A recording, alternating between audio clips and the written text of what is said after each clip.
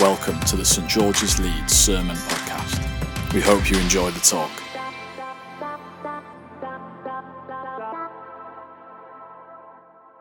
I became a Christian in my teenage years. I was baptized and married while a student at the University of York. Not at the same time, that would be weird, but my family and I have been coming to St George's for almost 15 years, and currently my wife and I lead a small group together it's full of wonderful people, and it's a real joy. So I'm just going to share a couple of reflections with you tonight, and I hope that they are helpful to somebody.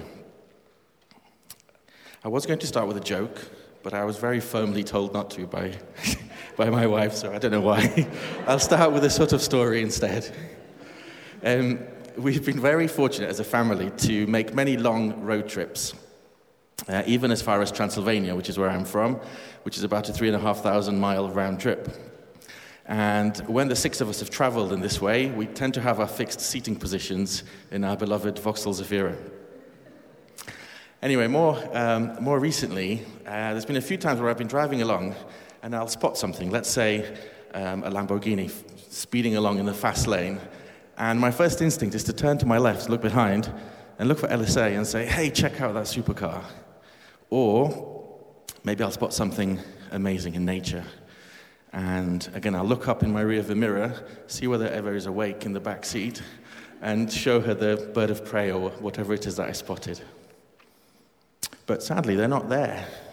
They're away at university. And so, yeah, thanks.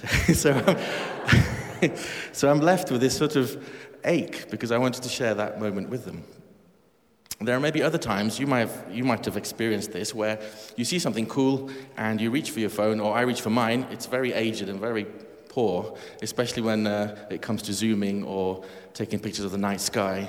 And again, I'm left with a feeling of disappointment because I wanted to share something special with my friends and family later on. Well, it turns out there is somebody close by with us who is longing to hear our excited observations and to share those moments with us. In the passage that Katie read to us, Paul has buried this little gem that says, "The Lord is near." And he urges us to rejoice, and in every situation, with prayer and petition, with thanksgiving, to present our requests to God. Over the last year or so, I've tried to use those little triggers to turn to God or to share moments with him. Just any little cool thing that's happened, whether it's impressive or funny, or even if it's annoying. And the Bible tells us that he cares deeply about every one of us. There's a bit in Matthew 10 where we're told that he knows the number of hairs on our head. And it says that nothing happens to any of his creatures outside of our Father's care. For my birthday last year, I was gifted a weekend retreat to a really pretty spot in the Yorkshire countryside. And as I sort of sat and was still and looked out of the window and waited on God, I saw something out of the window that just spoke directly to my heart. And it's hard to explain, but it basically made me feel like God really knew me deep down, knew my inmost desires, my inmost longings, and he loved me to the core. So I believe that whatever you share with God, you're sharing with someone who gets you and who loves you. And still, you might be thinking, well, that's all a bit one way, isn't it? Maybe, but I think we have evidence that God is also bursting to share things with us. I really love Job chapters 38 to 41. I urge you to read them through at some point. Just listen to this little snippet. Do you know when the mountain goats give birth? Do you watch when the doe bears her fawn? Do you count the months till they bear? Do you know the time they give birth? So although in this passage God is telling off Job and his friends, to me it reads more like a love poem to his creation. He seems so excited about his creatures. He's watching them closely. He's proud of them. He enjoys showing them off. So I'm convinced that if we give God the chance, he wants to share with us what excites him.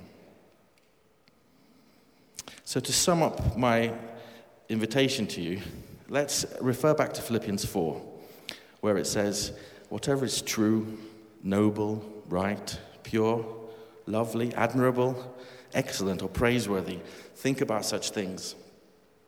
I would urge you to go a little bit further than just thinking about them. And whenever you see something good, use it as a signal to tell God about it, to praise Him, to be excited together. But you might not be feeling that joyous, or that moment might be that you've stubbed your toe or something's really gone against you. Well, the Psalms are full with raw rants shared with God, or sometimes even directed at Him. So we can be upset, angry, and frustrated together with God. And we know that He weeps, He longs, He is frustrated sometimes.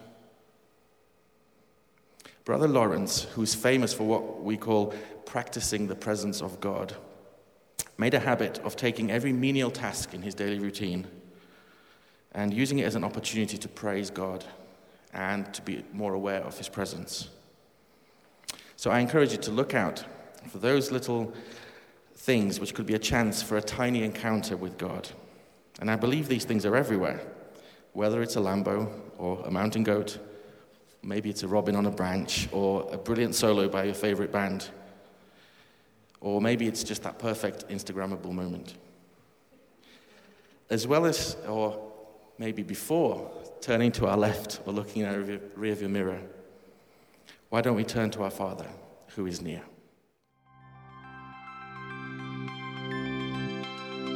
Thank you for listening to the St George's Leeds Sermon Podcast. For more talks or information, visit stgs.org.uk.